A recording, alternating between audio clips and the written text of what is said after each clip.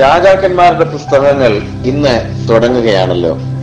ഈ പുസ്തകം വ്യക്തമായി മനസ്സിലാക്കുന്നതിന് സഹായമായ ഒരു ആമുഖം ഇവിടെ നൽകുന്നു. ദാവീദ് രാജാവിന്റെ മരണം മുതൽ ബാബേൽ പ്രവാസം വരെയുള്ള ഇസ്രായേലിലെ രാജാക്കന്മാരുടെ ചരിത്രമാണ് ഈ രണ്ട് പുസ്തകങ്ങളിലും കാണുന്നത്.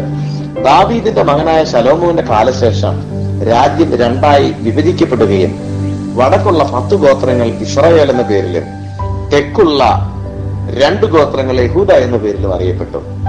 യഹൂദയിൽ 20 രാജാക്കന്മാർ 345 വർഷം ഭരിച്ചു. അവരെല്ലാം ദാവീദിന്റെ പിന്തുടർച്ചക്കാരായിരുന്നു. വടക്കുള്ള ഇസ്രായേൽ രാജ്യത്തിൽ 19 രാജാക്കന്മാർ 210 വർഷം ഭരണം നടത്തി. 9 കുടുംബങ്ങളിൽ നിന്നുള്ളവരായിരുന്നു അവർ. യഹൂദയിൽ പല ഉണർവുകൾ ഉണ്ടായിട്ടുണ്ട്, പക്ഷെ ഇസ്രായേലിൽ യാതൊരു ഉണർവും ഉണ്ടായിട്ടില്ല. വിഗ്രഹാരാധനയിലേക്ക് കൂടുതൽ ഇറങ്ങിപ്പോയത് ഇസ്രായേലാണ്. ആയതിനാൽ അവർ നേരത്തെ അശൂരിലേക്ക് പ്രവാസികളായി പോയി. BC 732 അവർ മടങ്ങി വന്നതുമില്ല. എന്നാൽ യഹൂദയിൽ അല്പ വെളിച്ചമുണ്ടായിരുന്നതിനാൽ കുറെ കാലം കൂടെ അവർക്ക് പിടിച്ചു നിൽക്കുവാൻ കഴിഞ്ഞു. അവസാനം അവരും പ്രവാസത്തിലേക്ക് പോയി. BC 586 ബാബിലോണിലേക്ക് യഹൂദ പ്രവാസികളായി പോയി. പക്ഷെ പേർഷ്യൻ ചക്രവർത്തിയായ കോരേശിന്റെ ഭരണകാലത്ത് അവർ മടങ്ങി വന്നു. BC 536 ശലോമോന്റെ ഭരണകാലം ഇസ്രായേൽ രാഷ്ട്രത്തിന്റെ സുവർണ യുഗമായിരുന്നുവെങ്കിലും തന്റെ വാർദ്ധക്യകാലം ദുഃഖ പര്യവസായി മാറി. മഹത്വപൂർണമായ രാജ്യം ശിഥിലമായി. കാരണം ശലോമോന്റെ ഹൃദയം ദൈവസന്നിധിയിൽ ഏകാഗ്രമായിരുന്നില്ല. ഏലിയാവും ഏലീശയും ഇസ്രായേൽ രാജ്യത്തെ അന്ധകാര യുഗങ്ങളിൽ 2 വലിയ ദീപസ്തംഭങ്ങളായിരുന്നു. ദൈവിക നേതൃത്വം വാസ്തവമായി അംഗീകരിക്കാൻ മനസ്സില്ലാത്തവരുടെ ഭാവി എന്തായിരിക്കുമെന്നാണ് ഈ പുസ്തകങ്ങൾ വെളിപ്പെടുത്തുന്നത്.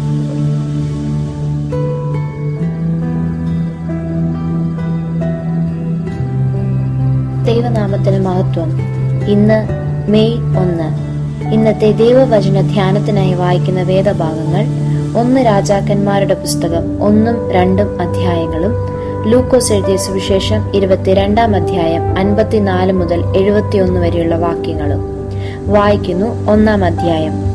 ദാവീദ് രാജാവ് വയസ്സു ചെന്ന് വൃദ്ധനായപ്പോൾ അവനെ കമ്പിളി പുതപ്പിച്ചിട്ടും കുളിർ മാറിയില്ല.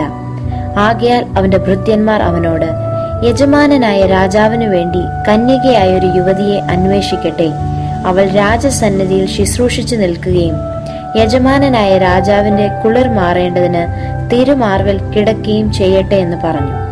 അങ്ങനെ അവർ സൗന്ദര്യമുള്ള ഒരു യുവതിയെ ഇസ്രയേൽ ദേശത്തെല്ലായിടവും അന്വേഷിച്ചു. ശൂനേംകാരത്തിയായ അബീശഗിനെ കണ്ട് രാജാവിന്റെ അടുക്കൽ കൊണ്ടുവന്നു. ആ യുവതി അതിസുന്ദരിയായിരുന്നു. അവൾ രാജാവിന് പരിചാരികയായി ശുശ്രൂഷ ചെയ്തു. എന്നാൽ രാജാവ് അവളെ പരിഗ്രഹിച്ചില്ല.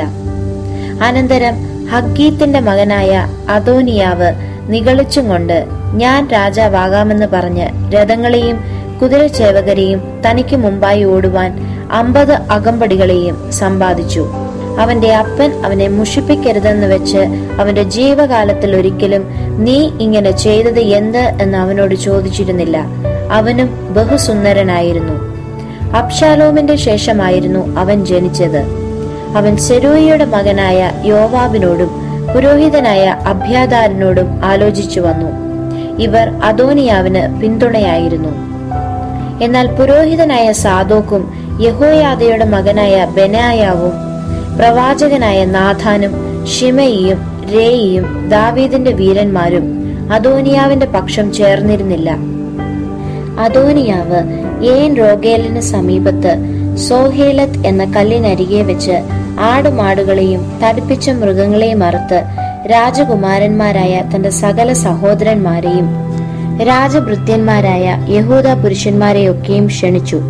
എങ്കിലും നാഥാൻ പ്രവാചകനെയും ബെനായാവെയും വീരന്മാരെയും തന്റെ സഹോദരനായ ശലോമോനെയും അവൻ ക്ഷണിച്ചില്ല.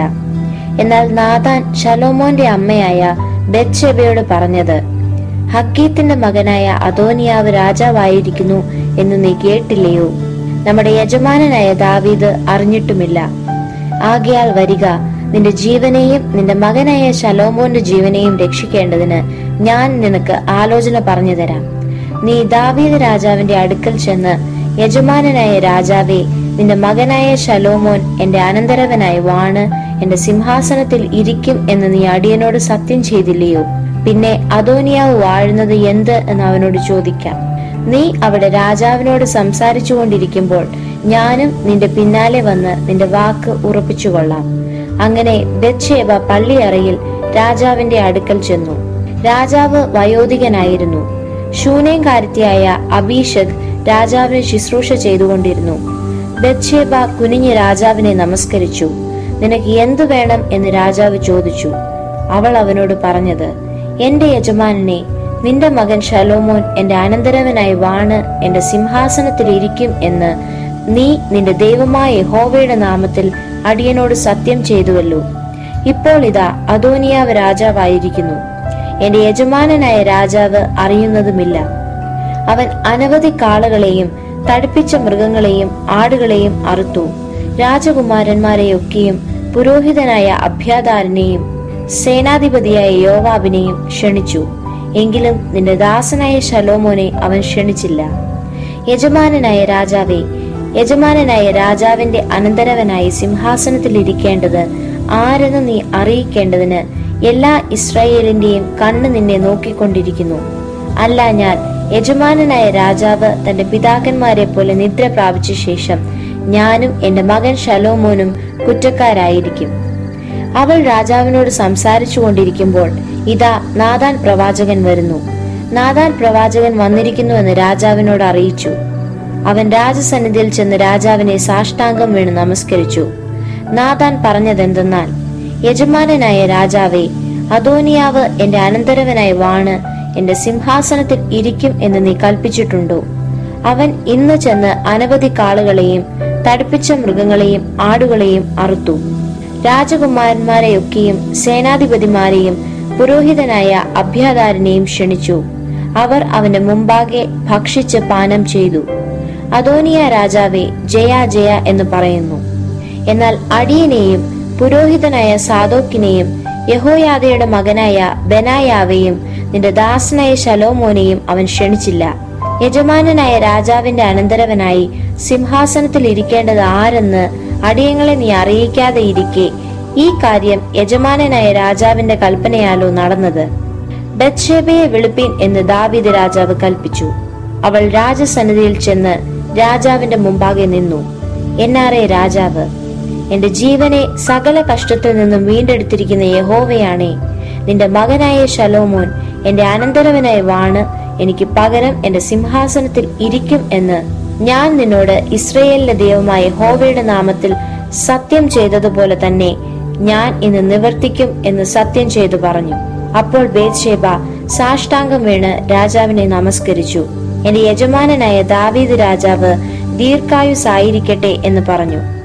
പിന്നെ ദാവീദ് പുരോഹിതനായ സാദോക്കിനെയും പ്രവാചകനായ നാഥാനെയും യഹോയാദയുടെ മകനായ ബെനായാവെയും വിളിപ്പീൻ എന്ന് കൽപ്പിച്ചു. അവർ രാജസന്നിധിയിൽ ചെന്നു നിന്നു.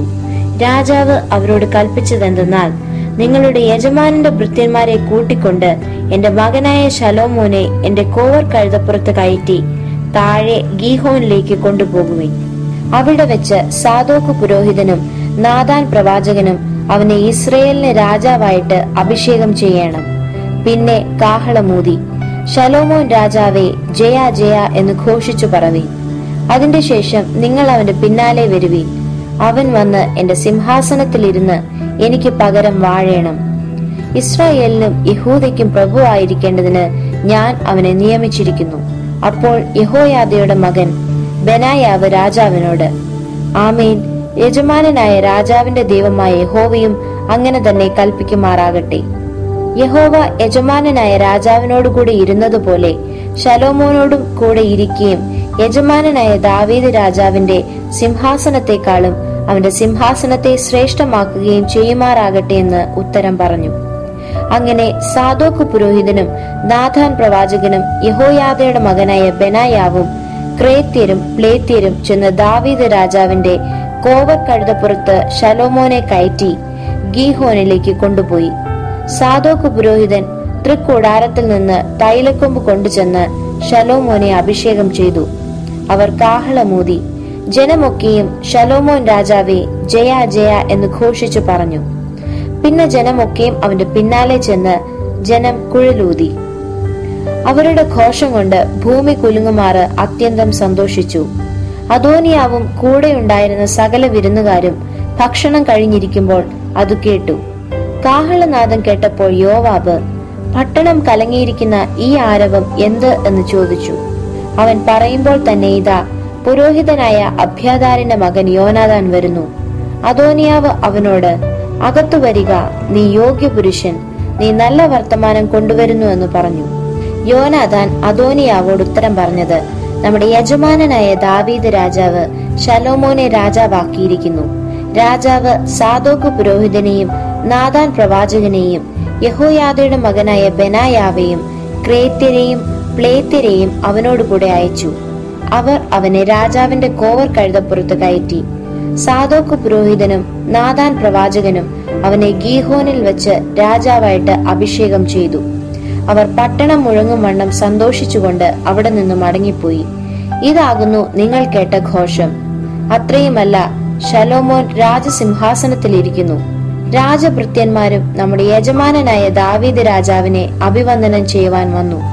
നിന്റെ ദൈവം ശലോമോന്റെ നാമത്തെ നിന്റെ നാമത്തേക്കാൾ ഉത്കൃഷ്ടവും അവന്റെ സിംഹാസനത്തെ നിന്റെ സിംഹാസനത്തെക്കാൾ ശ്രേഷ്ഠവുമാക്കട്ടെ എന്ന് പറഞ്ഞു. രാജാവ് തന്റെ കട്ടിലിന്മേൽ നമസ്കരിച്ചു. ഇന്ന് എന്റെ സിംഹാസനത്തിൽ എന്റെ സന്തതി ഇരിക്കുന്നത് എന്റെ കണ്ണുകൊണ്ട് കാണുവാൻ സംഗതി വരുത്തിയ ഇസ്രായേലിന്റെ ദൈവമായ യഹോവ സ്തുതിക്കപ്പെടുമാറാകട്ടെ എന്ന് പറഞ്ഞു. ഉടനെ അദോനിയാവിന്റെ വിരുന്നുകാർ ഒക്കെയും ഭയപ്പെട്ട് എഴുന്നേറ്റ് ഓരോരുത്തൻ താൻ താന്റെ വഴിക്ക് പോയി. അദോനിയാവും ശലോമോനെ പേടിച്ചു ചെന്ന് യാഗപീഠത്തിന്റെ കൊമ്പുകളെ പിടിച്ചു. അദോനിയാവ് ശലോമോൻ രാജാവിനെ പേടിക്കുന്നു. ശലോമോൻ രാജാവ് അടിയനെ വാൾ കൊണ്ട് കൊല്ലുകയില്ല എന്ന് ഇന്ന് എന്നോട് സത്യം ചെയ്യട്ടെ എന്ന് പറഞ്ഞു. അവൻ യാഗപീഠത്തിന്റെ കൊമ്പുകളെ പിടിച്ചിരിക്കുന്നു എന്ന് ശലോമോൻ വർത്തമാനം കേട്ടു. അവൻ യോഗ്യനായിരുന്നാൽ അവന്റെ തലയിലെ ഒരു രോമവും നിലത്തു വീഴുകയില്ല. അവനിൽ കുറ്റം കണ്ടാലോ അവൻ മരിക്കണം എന്ന് ശലോമോൻ കൽപ്പിച്ചു. അങ്ങനെ ശലോമോൻ രാജാവ് ആളയച്ചു. അവർ അവനെ യാഗപീഠത്തിങ്കൽ നിന്ന് ഇറക്കി കൊണ്ടുവന്നു. അവൻ വന്ന് ശലോമോൻ രാജാവിനെ നമസ്കരിച്ചു. ശലോമോൻ അവനോട്, നിന്റെ വീട്ടിൽ പൊയ്ക്കൊള്ളുക എന്ന് കൽപ്പിച്ചു. 2-ാം അധ്യായം. ദാവീദിന് മരണകാലം അടുത്തു വന്നപ്പോൾ അവൻ തന്റെ മകനായ ശലോമോനോട് കൽപ്പിച്ചത് എന്തെന്നാൽ, ഞാൻ സകല ഭൂവാസികളുടെയും വഴിയായി പോകുന്നു. നീ ധൈര്യം കൊണ്ട് പുരുഷനായിരിക്ക. നീ എന്തു ചെയ്താലും എവിടേക്ക് തിരിഞ്ഞാലും സകലത്തിലും നീ കൃതാർത്ഥനാകേണ്ടതിനും നിന്റെ മക്കൾ പൂർണ്ണ ഹൃദയത്തോടും പൂർണ്ണ മനസ്സോടും കൂടെ എന്റെ മുമ്പാകെ സത്യമായി നടന്ന് തങ്ങളുടെ വഴി സൂക്ഷിച്ചാൽ ഇസ്രായേലിന്റെ രാജാസനത്തിൽ ഇരിപ്പാൻ ഒരു പുരുഷൻ നിനക്ക് ഇല്ലാതെ പോകില്ല എന്ന് യഹോവ എന്നോട് അരുളി ചെയ്ത വചനം താൻ ഉറപ്പിക്കേണ്ടതിനുമായി മോശയുടെ ന്യായ പ്രമാണത്തിൽ എഴുതിയിരിക്കുന്നത് പോലെ നിന്റെ ദൈവമായ യഹോവയുടെ വഴികളിൽ നടന്ന് അവന്റെ ചട്ടങ്ങളും കൽപ്പനകളും വിധികളും സാക്ഷ്യങ്ങളും പ്രമാണിച്ചും കൊണ്ട് അവന്റെ ആജ്ഞ അനുസരിച്ചു കൊള്ളുക. വിശേഷിച്ച് സെരൂയയുടെ മകൻ യോവാബ് എന്നോട് ചെയ്തത് ഇസ്രയേലിലെ 2 സേനാധിപന്മാരായ നേരിന്റെ മകൻ അബ്നേരിനോടും യേഥരിന്റെ മകൻ അമാസയോടും ചെയ്തത് തന്നെ നീയും അറിയുന്നുവല്ലോ. അവൻ അവരെ കൊന്ന് സമാധാന സമയത്ത് യുദ്ധരക്തം ചൊരിഞ്ഞ് യുദ്ധരക്തം തന്റെ അരക്കച്ചിയിലും കാലിലെ ചെരുപ്പിലും ആക്കിയല്ലോ. ആകയാൽ നീ ജ്ഞാനം പ്രയോഗിച്ച് അവന്റെ നരയെ സമാധാനത്തോടെ പാതാളത്തിൽ ഇറങ്ങുവാൻ സമ്മതിക്കരുത്. എന്നാൽ ഗിലെയാദ്യനായ ബർസില്ലായിയുടെ മക്കൾക്ക് നീ ദയ കാണിക്കണം. അവർ നിന്റെ മേശയെങ്കിൽ ഭക്ഷണം കഴിക്കുന്നവരുടെ കൂട്ടത്തിൽ ഇരിക്കട്ടെ. നിന്റെ സഹോദരനായ അബ്ശാലോമിന്റെ മുമ്പിൽ നിന്ന് ഞാൻ ഓടിപ്പോകുമ്പോൾ അവർ അങ്ങനെ തന്നെ എന്നോടും പെരുമാറി.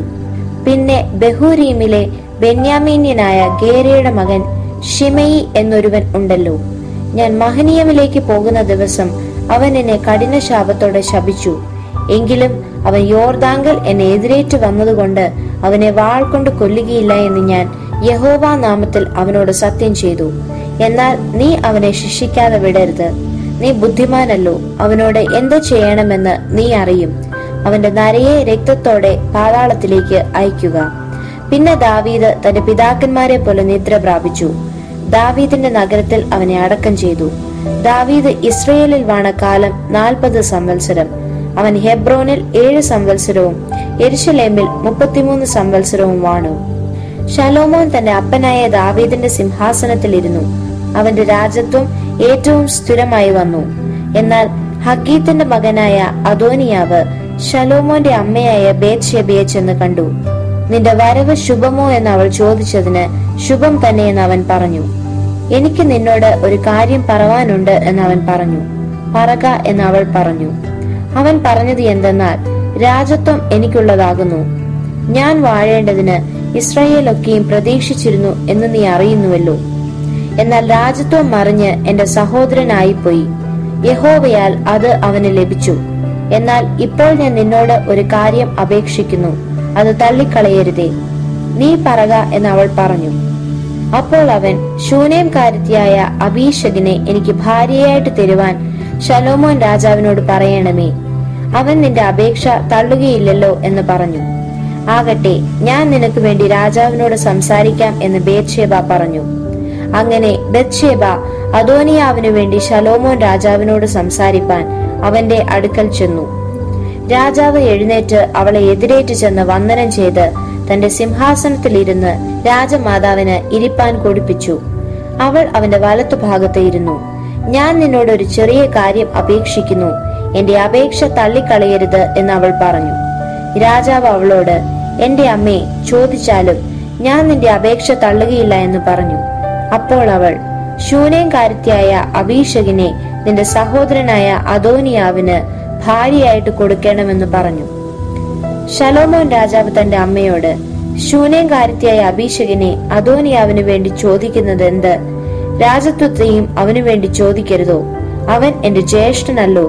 അവനും പുരോഹിതൻ അഭ്യാതാരനും സെരൂയയുടെ മകൻ യോവാബിനും വേണ്ടി തന്നെ എന്ന് ഉത്തരം പറഞ്ഞു.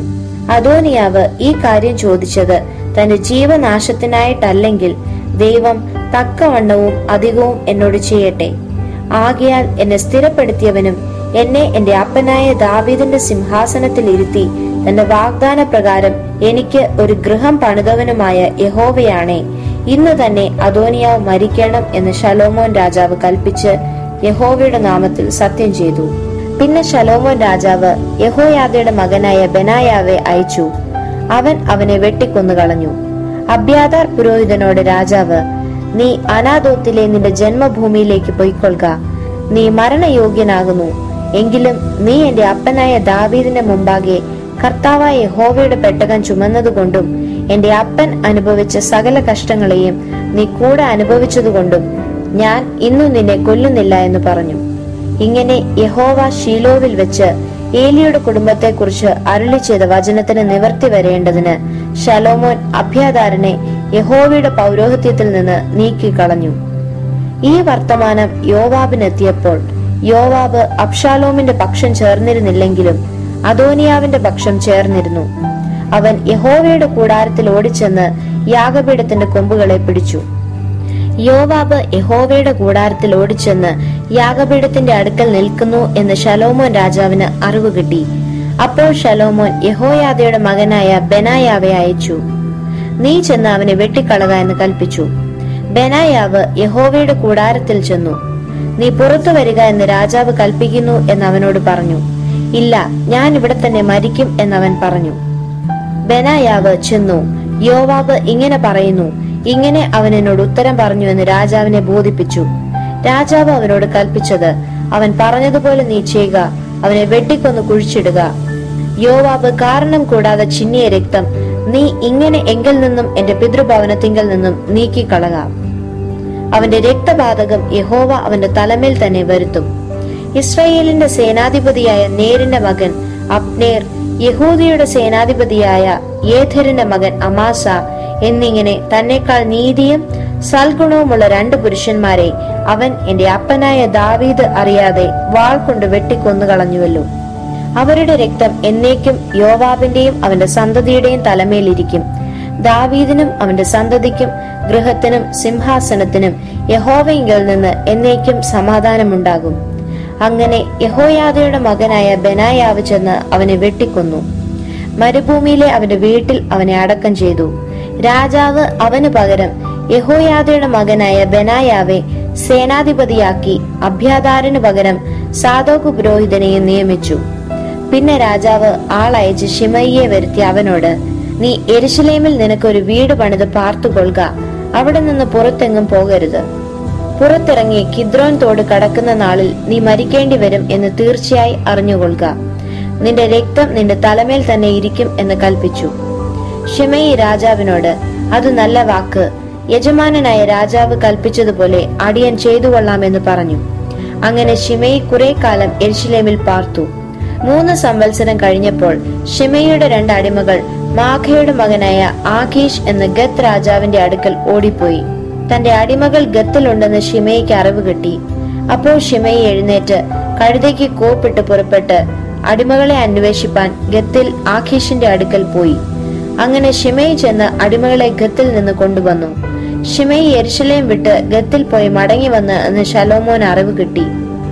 അപ്പോൾ രാജാവ് ആളയച്ച് ശിമെയിയെ വരുത്തി അവനോട്, നീ പുറത്തിറങ്ങി എവിടെയെങ്കിലും പോകുന്ന നാളിൽ മരിക്കേണ്ടി വരുമെന്ന് തീർച്ചയായി അറിഞ്ഞുകൊള്ളുക എന്ന് ഞാൻ നിന്നെ കൊണ്ട് യഹോവ നാമത്തിൽ സത്യം ചെയ്യിച്ച് സാക്ഷീകരിക്കുകയും ഞാൻ കേട്ട വാക്ക് നല്ലതെന്ന് നീ എന്നോട് പറയുകയും ചെയ്തില്ലയോ?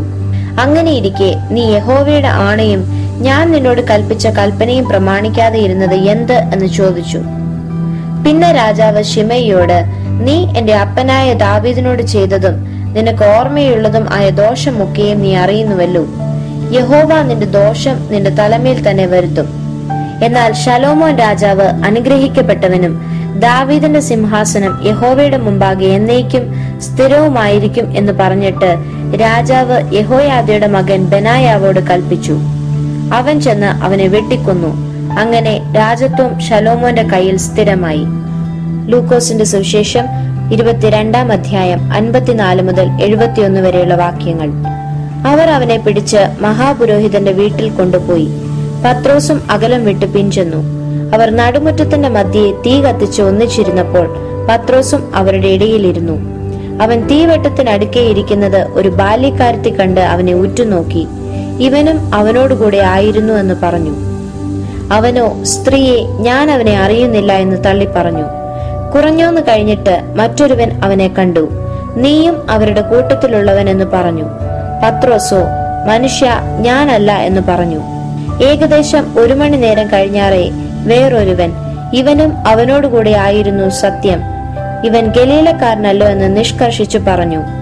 മനുഷ്യ, നീ പറയുന്നത് എനിക്ക് തിരിയുന്നില്ല എന്ന് പത്രോസ് പറഞ്ഞു. അവൻ സംസാരിക്കുമ്പോൾ തന്നെ പെട്ടെന്ന് കോഴി കൂകി. അപ്പോൾ കർത്താവ് തിരിഞ്ഞ് പത്രോസിനെ ഒന്ന് നോക്കി. ഇന്ന് കോഴി കൂകും മുമ്പേ നീ 3 വട്ടം എന്നെ തള്ളിപ്പറയും എന്ന് കർത്താവ് തന്നോട് പറഞ്ഞ വാക്ക് പത്രോസ് ഓർത്ത് പുറത്തിറങ്ങി അതിദുഃഖത്തോടെ കരഞ്ഞു. യേശുവിനെ പിടിച്ചവർ അവനെ പരിഹസിച്ച് കണ്ണുകെട്ടി തല്ലി. പ്രവചിക്ക, നിന്നെ അടിച്ചവൻ ആരെന്ന് ചോദിച്ച് മറ്റു പലതും അവനെ ദുഷിച്ചു പറഞ്ഞു. നേരം വെളുത്തപ്പോൾ ജനത്തിന്റെ മൂപ്പന്മാരായ മഹാപുരോഹിതന്മാരും ശാസ്ത്രിമാരും വന്നുകൂടി അവനെ ന്യായാധിപ സംഘത്തിൽ വരുത്തി. നീ ക്രിസ്തു എങ്കിൽ ഞങ്ങളോട് പറക എന്ന് പറഞ്ഞു. അവൻ അവരോട്, ഞാൻ നിങ്ങളോട് പറഞ്ഞാൽ നിങ്ങൾ വിശ്വസിക്കുകയില്ല, ഞാൻ ചോദിച്ചാൽ ഉത്തരം പറയുകയുമില്ല. എന്നാൽ ഇന്നു മുതൽ മനുഷ്യപുത്രൻ ദൈവശക്തിയുടെ വലത്തുഭാഗത്ത് ഇരിക്കും എന്ന് പറഞ്ഞു. എന്നാൽ നീ ദൈവപുത്രൻ തന്നെയോ എന്ന് എല്ലാവരും ചോദിച്ചതിന്, നിങ്ങൾ പറയുന്നത് ശരി, ഞാനാകുന്നു എന്നവൻ പറഞ്ഞു. അപ്പോൾ അവർ, ഇനി സാക്ഷ്യം കൊണ്ട് നമുക്ക് എന്താവശ്യം, നാം തന്നെ അവന്റെ വാമൊഴി കേട്ടുവല്ലോ എന്ന് പറഞ്ഞു.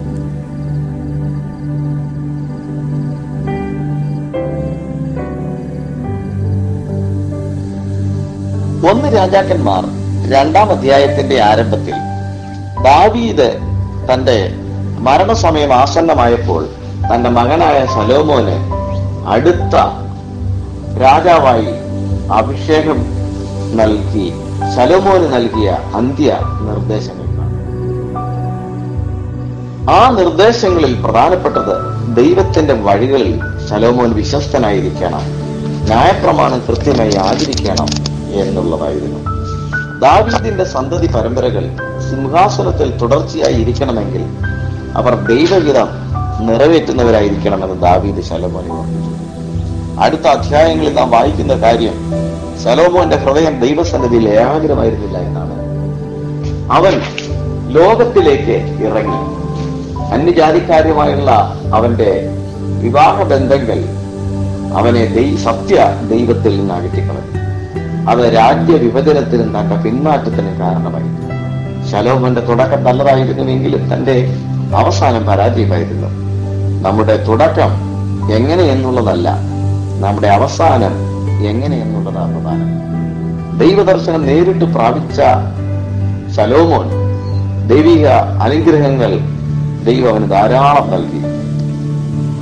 മറ്റേത് രാജാക്കന്മാരെക്കാളും ജ്ഞാനം ദൈവം അവന് നൽകി. പക്ഷെ ദൈവത്തെ ശലോമോൻ മറന്നു. അവന്റെ സാഹചര്യങ്ങൾ അതിന് അവനെ ഇടയാക്കി. പ്രിയമുള്ളവരെ, തെറ്റിപ്പോകുവാൻ സാധ്യതയുള്ള എല്ലാ സാഹചര്യങ്ങളിൽ നിന്നും നാം ഒഴിഞ്ഞിരിക്കണം. ശലോമോന്റെ പരാജയം ഒരു വലിയ പാഠം നമ്മെ പഠിപ്പിക്കുകയാണ്. പത്രോസിന്റെ സാഹചര്യം തന്നെ തന്റെ നാഥനെ തള്ളിപ്പറയുവാനിടയാക്കി.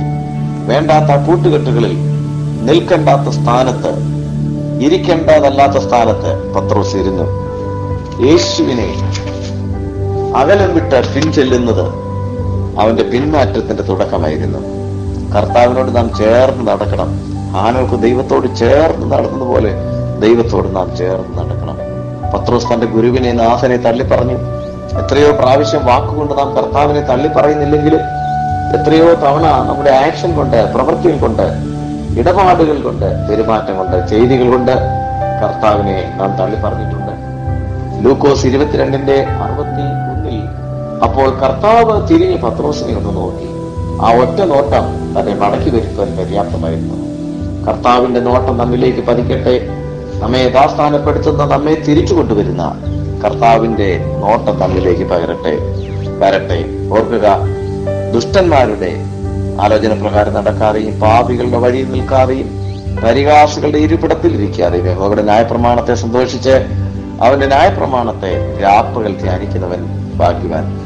അവൻ ആറ്റരികത്ത് നട്ടിരിക്കുന്നതും തക്ക കാലത്ത് ഫലം കഴിക്കുന്നതും ഇലവാടാത്തതുമായ വൃക്ഷം പോലെ ഇരിക്കും. അവൻ ചെയ്യുന്നത് സാധിക്കും. കർത്താവിന്റെ കൽപ്പന അനുസരിച്ച് കർത്താവിന്റെ വഴികളിൽ തന്നെ നടക്കുവാനായിട്ട് നമുക്ക് ഇടയാകട്ടെ എന്ന് നമുക്ക് പ്രാർത്ഥിക്കാം. യാതൊരു വിധത്തിലും കർത്താവിനെ തള്ളിപ്പറയുന്ന